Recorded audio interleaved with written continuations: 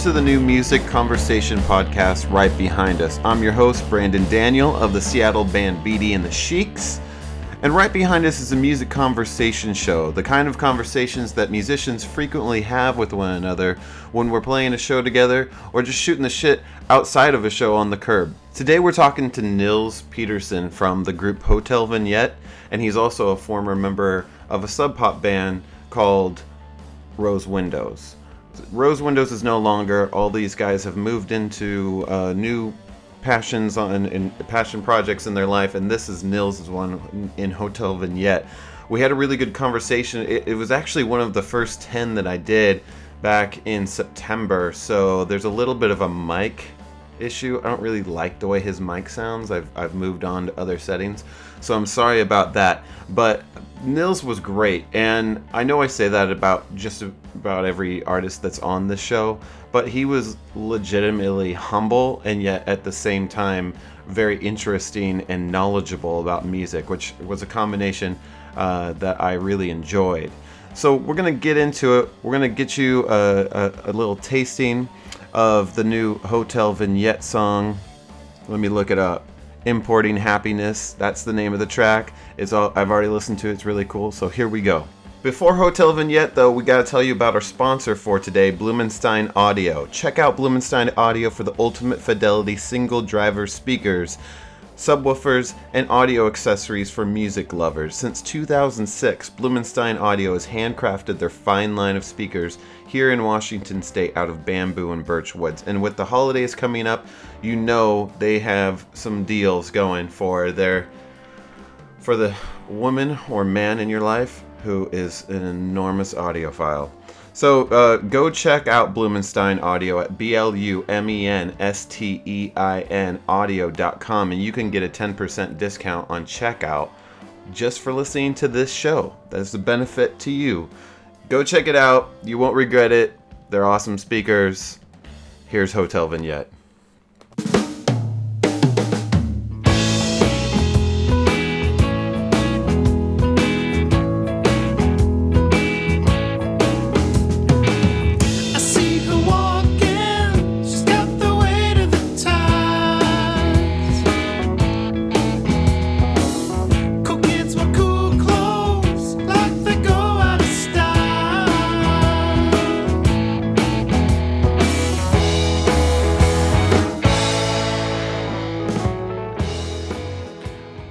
So Nils, what's her last name? Peterson. We never, ever talk about this kind of thing. Right? Yeah, like, last names get forgotten a lot, it seems, in, like, everyday conversations. It's hard enough to remember each other's first names. Yeah, I'm horrible with names. I'm great with faces. Yeah. And, like, I'm really auditory, so I just learn auditorily. Yeah. And, so I would think that I would be better at remembering people's names, but I just blank stare right into their face. And I remember faces really well. Yeah. It was like, I mean, when you called me, I remembered who you were, but that's because I'd seen, like, your posters around town, and I mixed you once at the Rat and Raven. Oh, really? Yeah, and I think it was when Schroeder was actually in the band. Oh, like, funny. We were talking about it, like, oh, maybe that's actually the first time we ever met. We just don't. It was so long ago. Yeah, you look familiar. I remember when I met you. But then, yeah, when you opened the door, I was like, oh, yeah. Your face just came back. I'm like, oh, yeah. Yeah, I met you at the Linda's in Seattle for that Linda's Fest. Linda's Fest, yeah. Yeah. And neither of us were playing it. But no, Thunder Pussy and Taco Cat, like, last year's Linda Fest, right? Thunder Pussy was good. Yeah. I didn't even see Taco Cat. I didn't either. I had to go off for band practice. Right. But that was a good time. It was stinky. They didn't remove the dumpsters from the... Yeah, Schroeder and I were just hanging out by all that just wonderful garbage smell. That's when I was still smoking. That helped. Yeah. To be smoking cigarettes, the garbage is the only thing that made it tolerable in the hot sun. But hey, did they even do a Linda's Fest this summer? Yeah. They did? Helms Ali played. Oh, that's cool. I don't know who else. It just happened. Did you go? No. I would go to that thing again. I like that. That was fun. I don't think I was living here yet. I think it happened like the day before I moved in or something. You've been in Seattle a while. Are you native?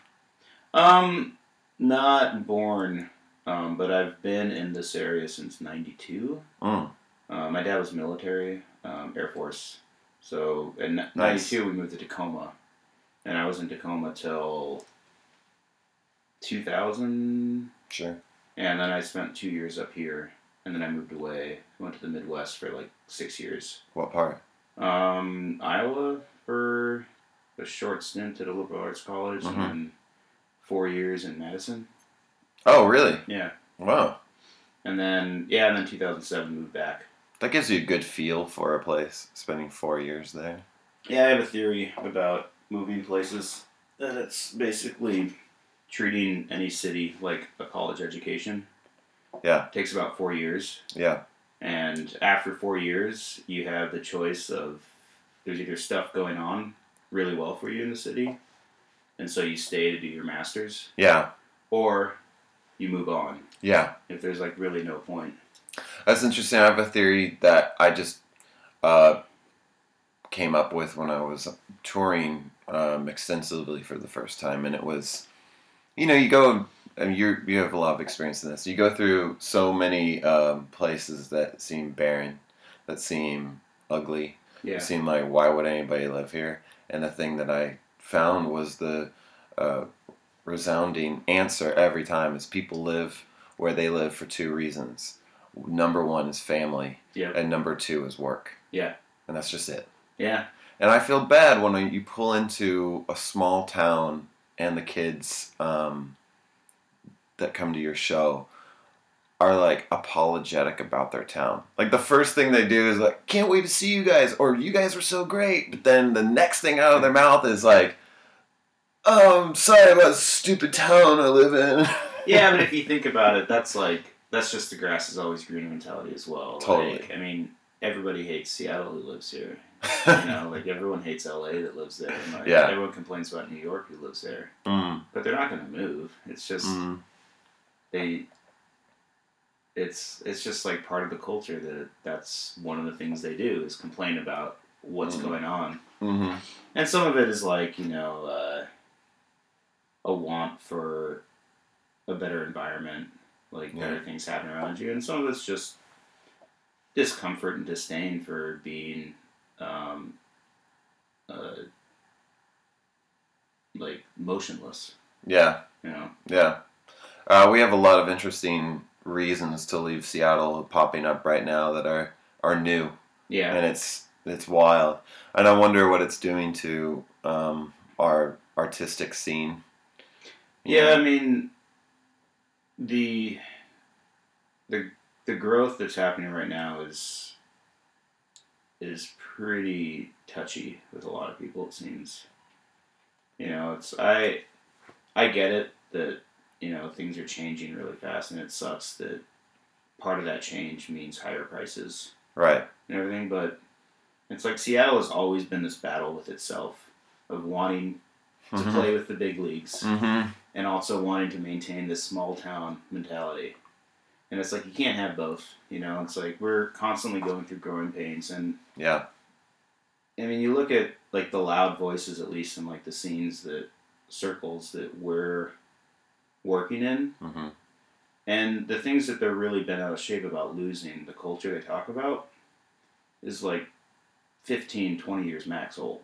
It's really not that old of things. It's just that's how Seattle has always operated. It's constantly changing over, and for better or for worse, that's what makes it unique and brings about the style and culture that it does have. That's true. Things are constantly happening that are new and like inventive and very progressive, and the downside of that is you're constantly losing things and nothing is really like staying for that long. Yeah. I mean, Boeing, Amazon, Starbucks. I mean, these are huge. Microsoft. These are huge companies that make up. One benefit is like last night we played Numos, and that was just why my voice sucks right now. And I'd say half the audience were engineers and techies. Yeah. You know what I mean? So Yeah. They like seeing entertainment. They like seeing art. They like seeing shows, and they've got the disposable income to show up, and that in turn is not a bad thing for us entertainers. Yeah, it's you don't get it both ways. Right. Like either we grow and as people in the entertainment business or just people in the culture business of any sort of thing, we see that growth in that there are more potential customers and audience members. Right. But the flip side of that is it causes prices to go up all around, and there's definitely very crucial problems to our infrastructure, like not just in Seattle but like as a country, and those need to be addressed. Things like the higher minimum wage, like just a standard of living that people can actually like live on, and that's really important to see that grow. And I think that if like those kind of problems don't get addressed, it doesn't really matter where you live. Like it's just going to be bad news. You were in a pretty big band, Rose Windows, but you, not just big popularity wise, because that was true too, but there was a lot of people in that band. Yeah. And I'm wondering like how that affected you financially. That's a tough split. What was it, 12 people? No, it was. I mean, I think we had at the peak, like there was some shows where there were 11 people on stage. Okay. But it mostly kind of for the first 3 years it was kind of between like 7 and 8 people. Wow. And then the last year it was 6. Mm-hmm. So that was our streamlined version. Nice. Was that in part had to do with profit, or No, I mean we never made any money. Like we never got a paycheck. It was just about doing it. Totally. Just we wanted to play music, and we got opportunity after opportunity, and we just kept saying yes. And it was great. Like it's the learning curve was very steep in that whole process. How so? You just get thrown into like just new things and like constantly using other life skills to be like, how do you navigate this? How do you go from playing this level of show to this level of show and try to do it right and do it to where people want you to come back and things like that. How do you manage 11 people on stage? That is just the art of not playing. That's a big thing musically that I learned throughout that whole experience was how to just not play. How so? It's just a negative space of a song, It's like you can have that many people, but if you have that many people that are just constantly just like going at it, and just like strumming away like full chords on every instrument, it doesn't work, You have to get into like partial chord theory and rests. Yeah. And just space and like, or, like you might have this wonderful melody line that encapsulates a 16 measure phrase. Well, now all of a sudden we're going to split it in 2 and give half to this instrument and half to this instrument. We're going to split it in 3 and then just like it'll like move throughout the band instead of it just coming from this one source, and that keeps the ears like moving around. Which is actually wonderful to know in your own work aside from that project, because I mean silence is key. Yeah. I mean it is the unspoken key, and it's super important, and not enough rock bands especially get to be familiar with that. Yeah, I mean I get it, like you start playing and like you get really excited and just like you want to have it just be all, and it's just like, well, it can't always be all. Like you need dynamics, you need the ebb and flow. Yeah. It's like just in life, like you can't have an amazing wonderful thing happening to you constantly. Mm. Like, you will become numb to that feeling of greatness and that feeling of, like, being happy and that joyous. Mm. Like, you have to feel the pain that comes on the flip side of that in order to really appreciate and truly experience that. So, apply that to music, and then you got movement, then you got journeys. Yeah. We tried this thing last night where we inverted the set with like a chill song. Yeah. It was just poorly timed and it didn't work out. I'm familiar with how to do it. Yeah. And effectively, but last night was kind of like a last minute like nostalgia thing where our drummer was like, let's play this 10-year-old song that was, that I did before he even joined the group. And we all liked the song enough that we're like, yeah, that's cool. It just didn't have the effect on the crowd that it's supposed to. And so I was like, at the end of it, I was just very happy to jump back into the busy, pickup song. Yeah, that's tough. Like, I'm still trying to figure out how to read what the crowd's gonna like versus like what I like. Yeah. Well, I imagine in a group like that, I want to get to your new project, Hotel Vignette, but I can imagine in a group like that, with Rose Windows, that you probably play to a set list. Yeah, when we were on tour, there's definitely like kind of a set order. Mm. We'd put it together, work on the ins and outs of every song, and have a flow. And it was like it was always a conceptually put together as like there's a starting point, there's an ending point, and they both end like kind of around the same level, and then in between it's like up and down like throughout the whole like process of it. And so we ended up like a lot of like when we were just doing show after show, it'd be like, all right, we're doing this set. And we varied every once in a while, depending. Like, sometimes it was a length thing. Sometimes it just seemed like the right time to change it up. Right. But then we also would just do impromptu shows, like, trying to, like, kind of recapture some of that early glory days of, like, playing in basements and... rawness, yeah. And, like, DIY kind of things where we're just like, just show up. Right. We're all going to play on other people's equipment and instruments and just... have fun. Yeah, that's its own. Those were great because like it was just raw energy. Totally. It's like it's really cool to feel that. I mean, I love that, and I love playing at places like the Paramount in front of 3,000 people. Sure. That's really cool too. Yeah, that's really cool. They're both like completely different highs. With this new project, Hotel Vignette, what was your idea for the direction? Well, it's funny because this actually isn't a new project. I've been playing under the name Hotel Vignette for about 4 years now. Oh, wow. I just would only do 1 or 2 shows a year because I was so busy with Rose Windows. And I never really put in any kind of like huge push for people to know about it. It's just like I'd get offered something that fit into my schedule and I'm like, okay, I'll do it. Sometimes I'd show up as my own person, like just doing a solo thing on guitar.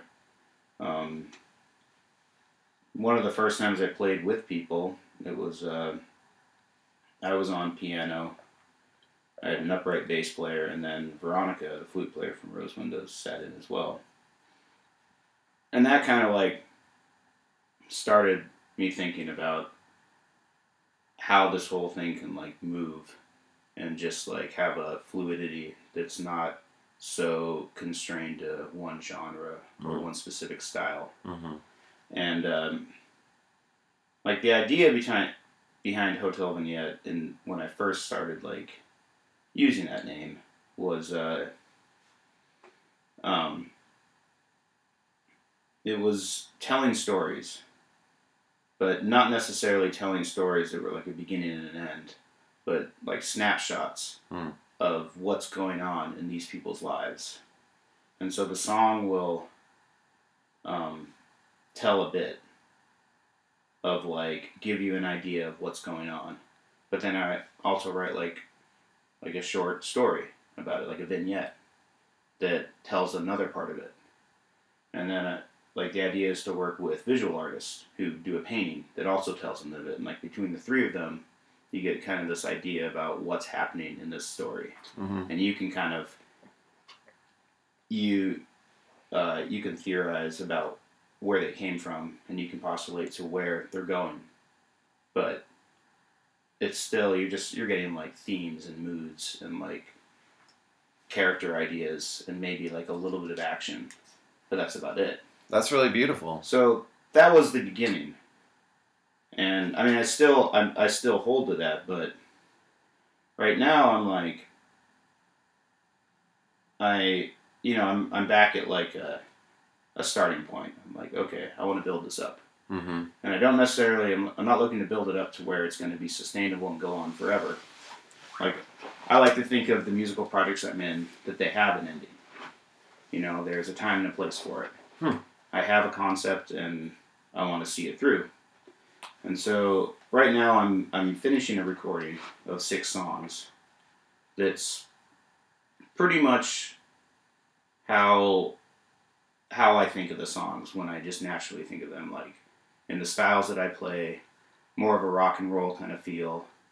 And like a bit akin to like a lot of the rock and roll greats of like the 70s and whatnot.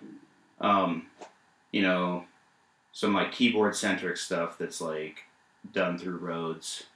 You know, nice tone guitars and bass through tube amps. Good male harmonies going on, things like that. So this one is to be released in like November. And so I'm going to do 4 different versions. Like this is the first release. But my plan is to do the same 6 songs, but do it as like kind of akin to the Northwest, like sludgy, almost like hardcore scene of like the 90s and stuff. Like, right. I mean, a little grunge, but like also a little bit more of like what was happening. The thrashier stuff. That wasn't like being paid attention to. Yeah. Like by the mainstream. Right. And that'd be like the winter release. Then I'm going to do another version, which I've kind of, actually I'm finishing today the scoring of with a buddy of mine, the one that played upright bass in that first show a while back. And so it'll be like the same 6 songs as a string ensemble and like a little like horn ensemble too, like very orchestrated. And then in the summer I'm going to do a fully digital version with like processed vocals and like synthesizers and like electronic drums. And so like the same 6 songs, but like just changing and like kind of trying to put one in each season. Yeah. That's a cool concept. And the idea is like these are things that I know I can do on a relatively cheap budget. Sure. I don't have a lot of money. It's a big part of it. So, move. But if I can fully see this whole thing through, hopefully there'll be someone out there who takes notice of it and is willing to give me some money to do a bigger budget recording. Because like the 6 songs I'm using are my oldest songs. Like I think there's one that I wrote in 2004. Wow. Yeah. And so I have a whole nother record of newer stuff, but I kind of want to hold on to that until I can do it in a really cool setting and have like the financial backing to do it like really well. Totally. Yeah. Yeah. It's such a big part of like our struggle as recording artists is like damn budget. Mm-hmm. And you know, we have other ways of making money these days between licensing and shows, but if you are getting something off the ground, even coming from a successful background like you have, it's still just like, still your money at the beginning of it, and you got to find where that money is going to come from, and then that sets the, that there is your biggest limitations for what you're doing. Well, and it's funny you say coming from a successful background, which I wholeheartedly agree with you. Like yeah. I had a wonderful opportunity. And I mean, it's like when I was 14, 15 years old, I had dreams of being on Sub Pop, and I was like, that's never going to happen. And then all of a sudden I turned 31 and I am. And it was like, whoa, like childhood dreams realized, like this is really cool. And had a go at it, and it was amazing. It was great. But we're talking about like the financial side of everything. Like this, I mean, I spent like so much money. Like I didn't make anything. Like I invested a lot, and it's not bitter about it. It was great. It was all done on purpose. But like that's the caveat that like is really hard for people to understand, that like this isn't really a successful venture anymore. It was at one point, but still, even when it was for the very top percent. Yeah. You know? Yeah. Well, it took a lot of bands a year of success before they even saw money. Mm-hmm. You know, when records were selling. I think we were very fortunate that we made enough money to keep the band going. Right. To where we hit a point where we could all stop fully investing in tours and things like that. And we all spent money, you know, at times, but it got less and less, you know. And we were able to ask for a certain amount of money to where, like, well, at least we're not paying for our gas, you know, like, we're going to get a meal out of this and things like that. You know, we can fix our equipment. I want to go to that. This is something I like to get into with everybody. Where and when did you start playing music? I'm talking age and time in your life. I think I was 3 years old. Wow. My parents started when I was 3, so my brother would have been 6 and my sister would have been 9. We all started violin. And I did violin from 3 to 9. And at that point, we were living in England. And I had this teacher who, not only I'm pretty sure she didn't like kids, I think she had a chip on her shoulder about Americans too. And so I really wasn't enjoying like that. And so my mom gave me a choice. She was like, well, you can continue or you can switch to piano. I was like, I'll take piano. So I started piano when I was 9. And I carried lessons on that all the way until I was 19. And that was great. Like, definitely shaped a lot of how I see music. And like that was the foundation for everything else. Yeah. Because like from that then, you know, picked up the trombone when I was 11, the guitar when I was 13, and tried other instruments like throughout there and stuff like that. And then it was when I was 23, the first time I really played the bass. And that, like, there's something about it. Like, I did it because I was trying to start a band, and we had 3 guitar players, and no one else was willing to do the bass. And I was like, I'll do it. Yeah. And that's the classic story. Yeah, it is. Playing bass. But, you know, it's like, everyone thinks it's like, oh yeah, the bass. Okay, I guess I'll do that. I'll move down. I was like, no, actually, that is the most important instrument in the band. It's great. Like, it's great. It ties the rhythm into the melody. It's the shoelaces. If the drums are the shoe, yeah, the bass is the shoelaces. Yeah, that's a great analogy. Yeah. And well, we're both wearing shoes. I should tell. But what as I just kept playing, it went from just being something I was doing to something I was like, oh wait, I understand this. And I feel that like now, a lot of people just see me as a bass player, which is fine. I'm totally okay with that. I see you as a musician. That's funny. Well, and that's how I see myself. But you know, in a lot of like the more popular settings that I've been in, it's been as a bass player. And so, which is cool. Like, you know, I love the bass. I really enjoy playing it, and like, you know, I ended up getting an upright bass like a couple years back, and that's really cool. It's like cool to get back into like that classical string instrument type thing, and they get to do some bow work Mm. again. But it's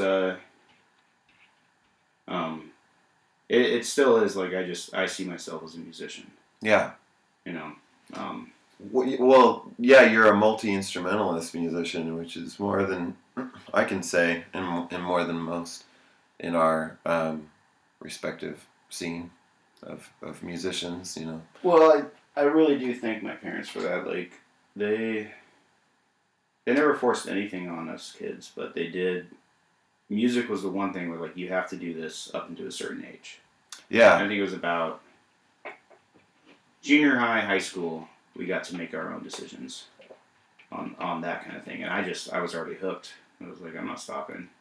I grew up with a buddy like that. I mean, at least my first bass player, who was a tremendous bass player, his name was Jeremy Bowen. Maybe he'll hear this someday. He lives in Bellevue now. And he had that same background with it as far as family discipline. You have to play the piano until you're X age or whatever. Yeah. And then he switched to bass in junior high and everything, but he was so grateful for that. Now, I have a son who's 8, and people think he plays the drums because he played the drums on one of our videos. But we have a drum set here, the drum set from the video, and he gets on it every now and then and wails away, but he's terrible. He has no skill. He's just having fun. And the thing with me, I didn't want to, and I'm just throwing this out there because I don't understand what's supposed to be done. I have all these friends that are putting their kids in music lessons, and I think it's fantastic. I think it's people putting their kids in these intense violin lessons. Have you heard about these ones where it's like, I forget it's like this Japanese... Suzuki. That's the violin that I did. Actually, I still use the Suzuki material when I teach, like, beginning piano students. Interesting. And, I mean, I don't... What is that material? I mean, just a brief synopsis. I mean, it's, like, the whole Suzuki method is it's kind of like ear training. You're mimicking what you hear. So, you're like, you hear... da da da da da da da da da, and then you find that and you play that, and like it's that what kind of thing. Kids do with the radio when they're learning guitar. Yeah, exactly. And I follow other methods of teaching, but I love the songs so well. They are really well structured, and it's like they'll learn a melody with both hands, and then they'll revisit the song and they'll put like an accompaniment that's like arpeggiated, like chords as they play the melody in the right hand, and it starts to show the breaking up of what each hand is doing and having them work independently from each other. And so it's really great material, and also it's like there's a bit of nostalgia. It's like I kind of like hearing all these like beginning piano students like in their first year playing all these songs. That's how I learned. Totally. Yeah.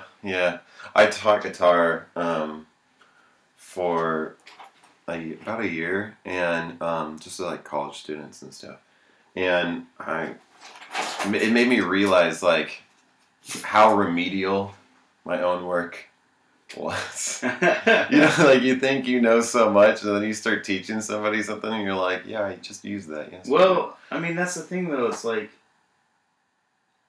when you break music down to the fundamentals, it should be simple. If you're trying to start with this very complex idea, and believe me, I've tried many times, Sure. It's really hard to get to the next levels and stuff. So, it's about really good technique and tone, and being a master of your own instrument, but also, like, you're layering just little bit by little bit. And it's, when you break it down, it's like, okay, there only is a handful of chords because you're in a given key signature. There's only a handful of chords to work with. And then you just embellish on them. You put movable parts throughout the chords that like sound like melodies that are just walking through these built around blocks.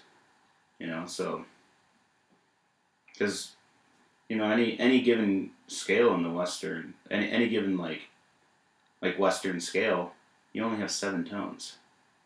And so that's essentially, in the basic thing, you have 7 chords to work with.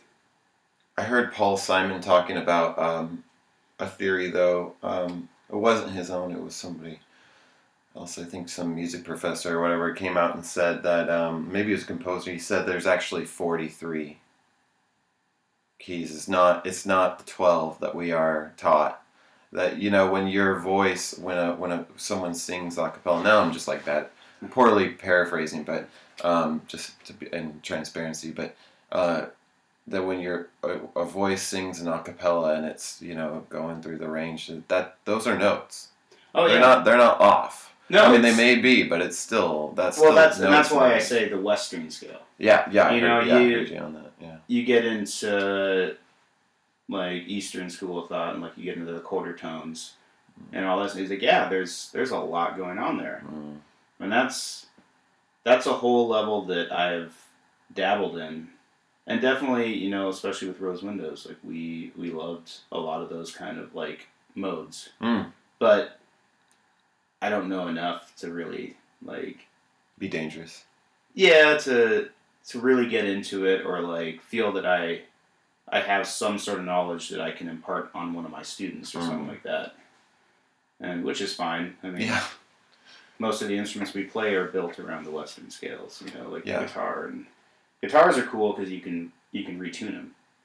And you can bend them. Yeah. I mean, but it's funny, speaking about complications and just skill and complication. I have a silly theory. It's not a important one, but that you can get so good that you revert back to where you started. Like, that's just Zen Buddhism right there. Right.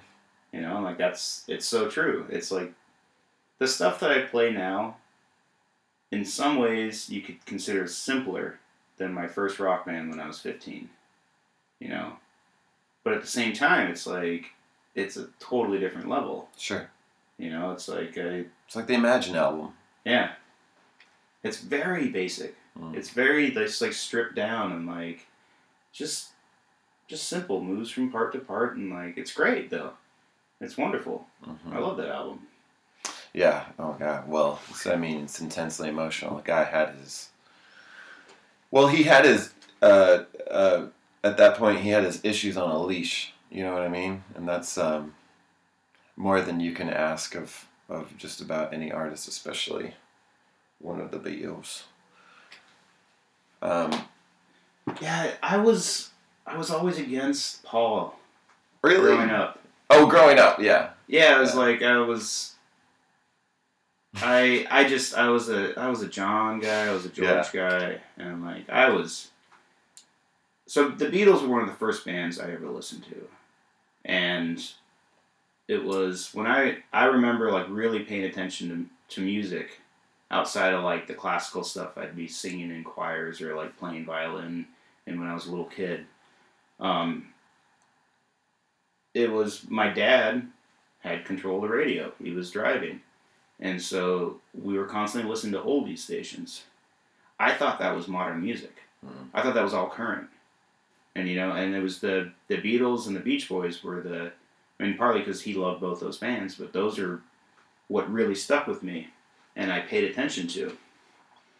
And I remember when I listened to some of my sister's music in the 80s that was modern. And, it was, like, I think she put on U2 for me. And I was like, what? What happened? How did we get here? This is what's going on now? And I mean, now, like, I look back and there's been a lot of really good things that happened in the 80s, too. Yeah, much more than we respected or admitted in the early 2000s and the 90s. Which is that's just the way it goes. It's like, right now... It's like people liking Reagan as a president. They're like, what the fuck's up with it? Yeah, I mean, I look back on a lot of music I listened to in the 90s, I'm like, whoa. Yeah. I'm not even gonna donate that CD. I'm just gonna burn it. Yeah. Oh, well, it's so funny. My sister told me a story last night that she was going through her. She was being harsh, but she's an older sister. She can do that. She was going through her crap, getting rid of stuff, and she looked at one of my earliest EPs and was like, from 10 years ago, and was like, should I? Or she says she hung on to it, but I wouldn't be surprised at all if it ended up donated. You know, I've actually been, like, I've been trying to just clear out all of my stuff, so I'm going through all these little pieces of memorabilia that I've been holding on to. And it's like I have T-shirts from friends' bands from like the 90s and like the early 2000s. And I'm like, I wasn't in this band. And like, I still remember them. And I have the music. And I came to the point where I'm just like, okay, if it's not a tangible piece of music or just a piece of paper of like a flyer or something like that, I'm not going to hold on to it anymore. I want memories that I can file, or I can listen to. Yeah. Or I can, like, pictures. I like my pictures, but outside of that, I don't need little trinkets and all this stuff. It just takes up space, and, like, I feel like you should just use it. Like, I'm hanging on to that painting, which it crosses a couple of things that we've talked about today. That painting isn't particularly magnificent, but it is interesting, and is done at a show at what is now the Highline. Okay. But what was it before? What was before the Highline? It doesn't really matter. Most people. It was a weird dance club, right? Before. Yeah, it was a weird dance club with the Ferrari, the Lamborghini. Yeah. The pink Lamborghini hanging from like where the sign would be, and they had all these problems with it. That club. Anyway, when it turned into a music venue / vegan restaurant, which was not for me, we played there as Thunder Buffalo in Aaron's group. Okay. And that painting was done under that concept, similar, not the same. Is what you were talking about, where they had an artist there painting while the band. Oh yeah, I did that at Fremont Abbey. They're like in the round. They always have a live painter. Yeah, it's cool. Yeah. And so then it was like winning ticket kind of auction, and my wife was in the audience, and she just happened to have the winning ticket, so we hung on to it. So I only have that because of that, like you said, that nostalgia. Yeah. And it's grown on me. I think it's grown on me to the point where I don't even see it. Like, my wife did this painting over here when we met for me, and it's not skillful, but the reason I hang on to it is because she made it for me. Yeah. Well, I still have paintings from my ex-wife. Right. And it's like, there's one that I specifically bought, that I bought after we had split, and I just love it, and I have that hanging on the wall. But then I have one from when we first met in the Midwest, and for Christmas she had painted me like a kind of cityscape of Seattle. But it's like, there's no possible viewpoint where this would actually take place, with like how the Space Needle and like Mount Rainier and like the buildings are. Yeah. But it's still like, I can't get rid of it. Like, I'm just like, oh, this is just cool. It's like, it's huge. It's like the size of that one. And I have no space for it, but I still just move it from place to place. Well, that girlfriend that Kurt Cobain had when he wrote Smells Like Teen Spirit and everything in Olympia, she was interviewed. Well, she's interviewed a lot lately, but anyway, she was at her house in one of the documentaries, and she still has a bunch of the art that he made. Yeah. Which is fucking fantastic. Yeah. And the reality is that your ex-wife is just as important to you as Kurt Cobain, was to her, if not more. Yeah, I mean, it was a point in my life. It was a chapter that happened. And yeah, exactly. I don't want to throw away chapters. It was a good chapter. Yeah, and it was like, it had its bad moments, it had its good moments. Yeah. It was like, it's just what life is. Yeah. That's I wrote songs from that period. You know, like I was moved in certain ways because of that happening. I was in situations to what has happened since then. You know, like you can't discount just where you end up in life. Yeah. You can't just think, oh, I don't like that. I mean, yeah, sometimes you have to put things away. Like things can be very hard to deal with, and so you shelve it for a time. You think about other things, and then when the time's right, you open that back up. Yeah. And hopefully you deal with it and you just bring it all back in. I mean, I tend to be more inspired by the current, but I definitely do have moments and lines, lyrics that I'm like, that's from, 15 years ago. Yeah.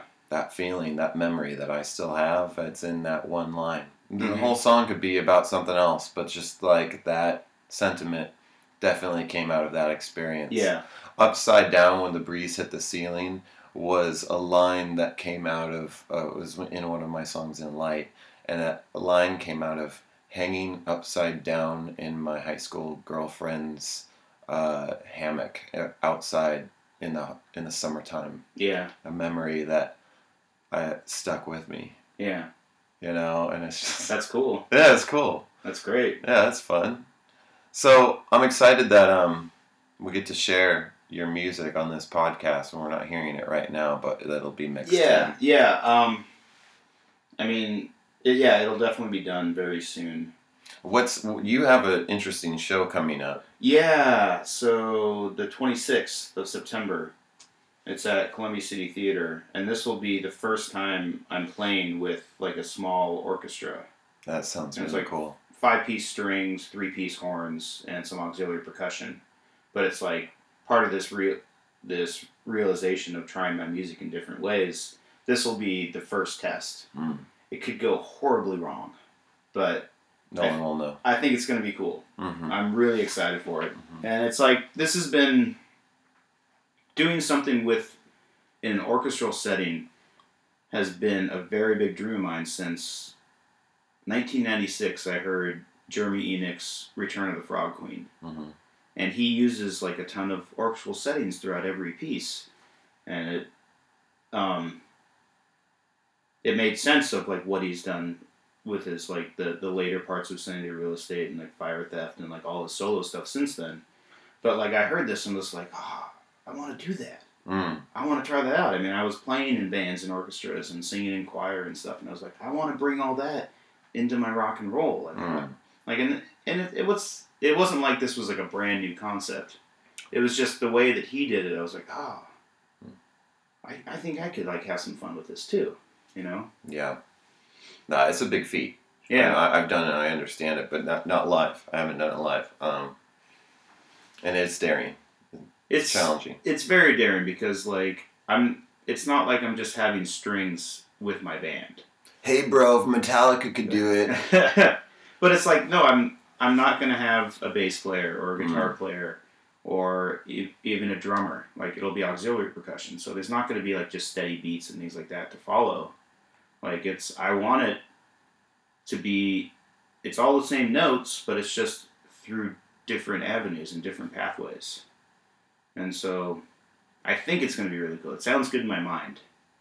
And yeah, me too. We'll just see. Yeah. One last thing. So we didn't finish this. So the reason I'm not pushing my son to be disciplined about an instrument is because my association with music was like it was the thing that saved me, and when I chose it, I chose it for the nurturing that I needed in my own private world internally, and so when I chose it. It was mine. Yeah. I was not prodded, I was not pushed. I discovered, and I didn't. So that's like such a strong part of me that I don't want him to be a drummer or a frontman or a musician of any kind at 26 struggling, as it goes, and say, damn it, Dad, I did this because you told me to. Yeah, I don't think you have to worry about that. I think that you would have to worry about that if you were forcing him into like an habit, like you are going to play piano and you're going to study classical etudes and you're going to understand the theory behind Bach by the time you're 11, and like, or it's like, oh, you want to be a singer? Well, you're going to do Italian arias for the next 2 years. Like, that's pushing it. But giving him the avenue of being like, hey, how about you try music lessons for a month and see what you think? You know, like, if it's something you really like, then you can continue on that way. If not, you know, maybe you try out like band when you get to that age. Well, what do you think would be better at this point? People ask, it's funny, parents ask me this all the time, because I interact with a lot of parents and they know I'm a musician. They ask, you know, what instrument should they start on? Well, I'm asking you that question. Piano. Yeah, give them that range. Yep. And that association. I know that I started on violin, but I don't really consider myself starting that way. I consider piano as my real first instrument. And the knowledge that I got from that just made every other instrument I picked up so easy. Like, I mean, not like easy, but just, I feel like I had a leg up when I went to guitar, when I went to trombone. Like, I picked up a saxophone once and I was able to, like, understand it, or, like, play trumpet and, like, you know. So even like percussion stuff. Like the piano, like you are doing percussive kind of things with it. So but really what it is it's that linear vision of music. Seeing it that way. Seeing this process of lower and higher, and it's just moving along this one line. Like how you see that, it's, say you end up being a guitar player, but because you started with that basis and that's how you see it, you're going to see things that like people that just started on guitar will never see it that way. Like the movement you can do between chords and like how you do scale stuff. It's like really cool. Yeah, a lot of people who play piano don't understand the way that people play guitar, thinking, unless they play both. But it's common that it's hard for them, the two, to associate their methods. And like so when I teach piano, I will occasionally use a guitar to show something. But when I teach guitar, I am constantly giving reference to the piano. I'm like, okay, look at this. Look at visually. Just look at what I'm doing. See how I move there? Because it's really easy to show the difference between like whole tone and semitone and things like that, and also see how chords get inverted. Which is like a little bit harder on a guitar, you know, but I feel like mixing the two together, it's like, it gives them a better understanding of the hows and whys. You sound like a fantastic teacher. Yeah, you should bring me 7. I think I am. I mean, it's real close. It's just over on Delridge. Oh, that's where you're saying you were. Yeah, Mode Music. Oh my God. Oh well, okay. You got me, I'm in. Yeah. I'll bring him. Cool. We'll start in September. Awesome. We're in September now. All right. Well, it's been great talking to you, bud. Yeah, totally.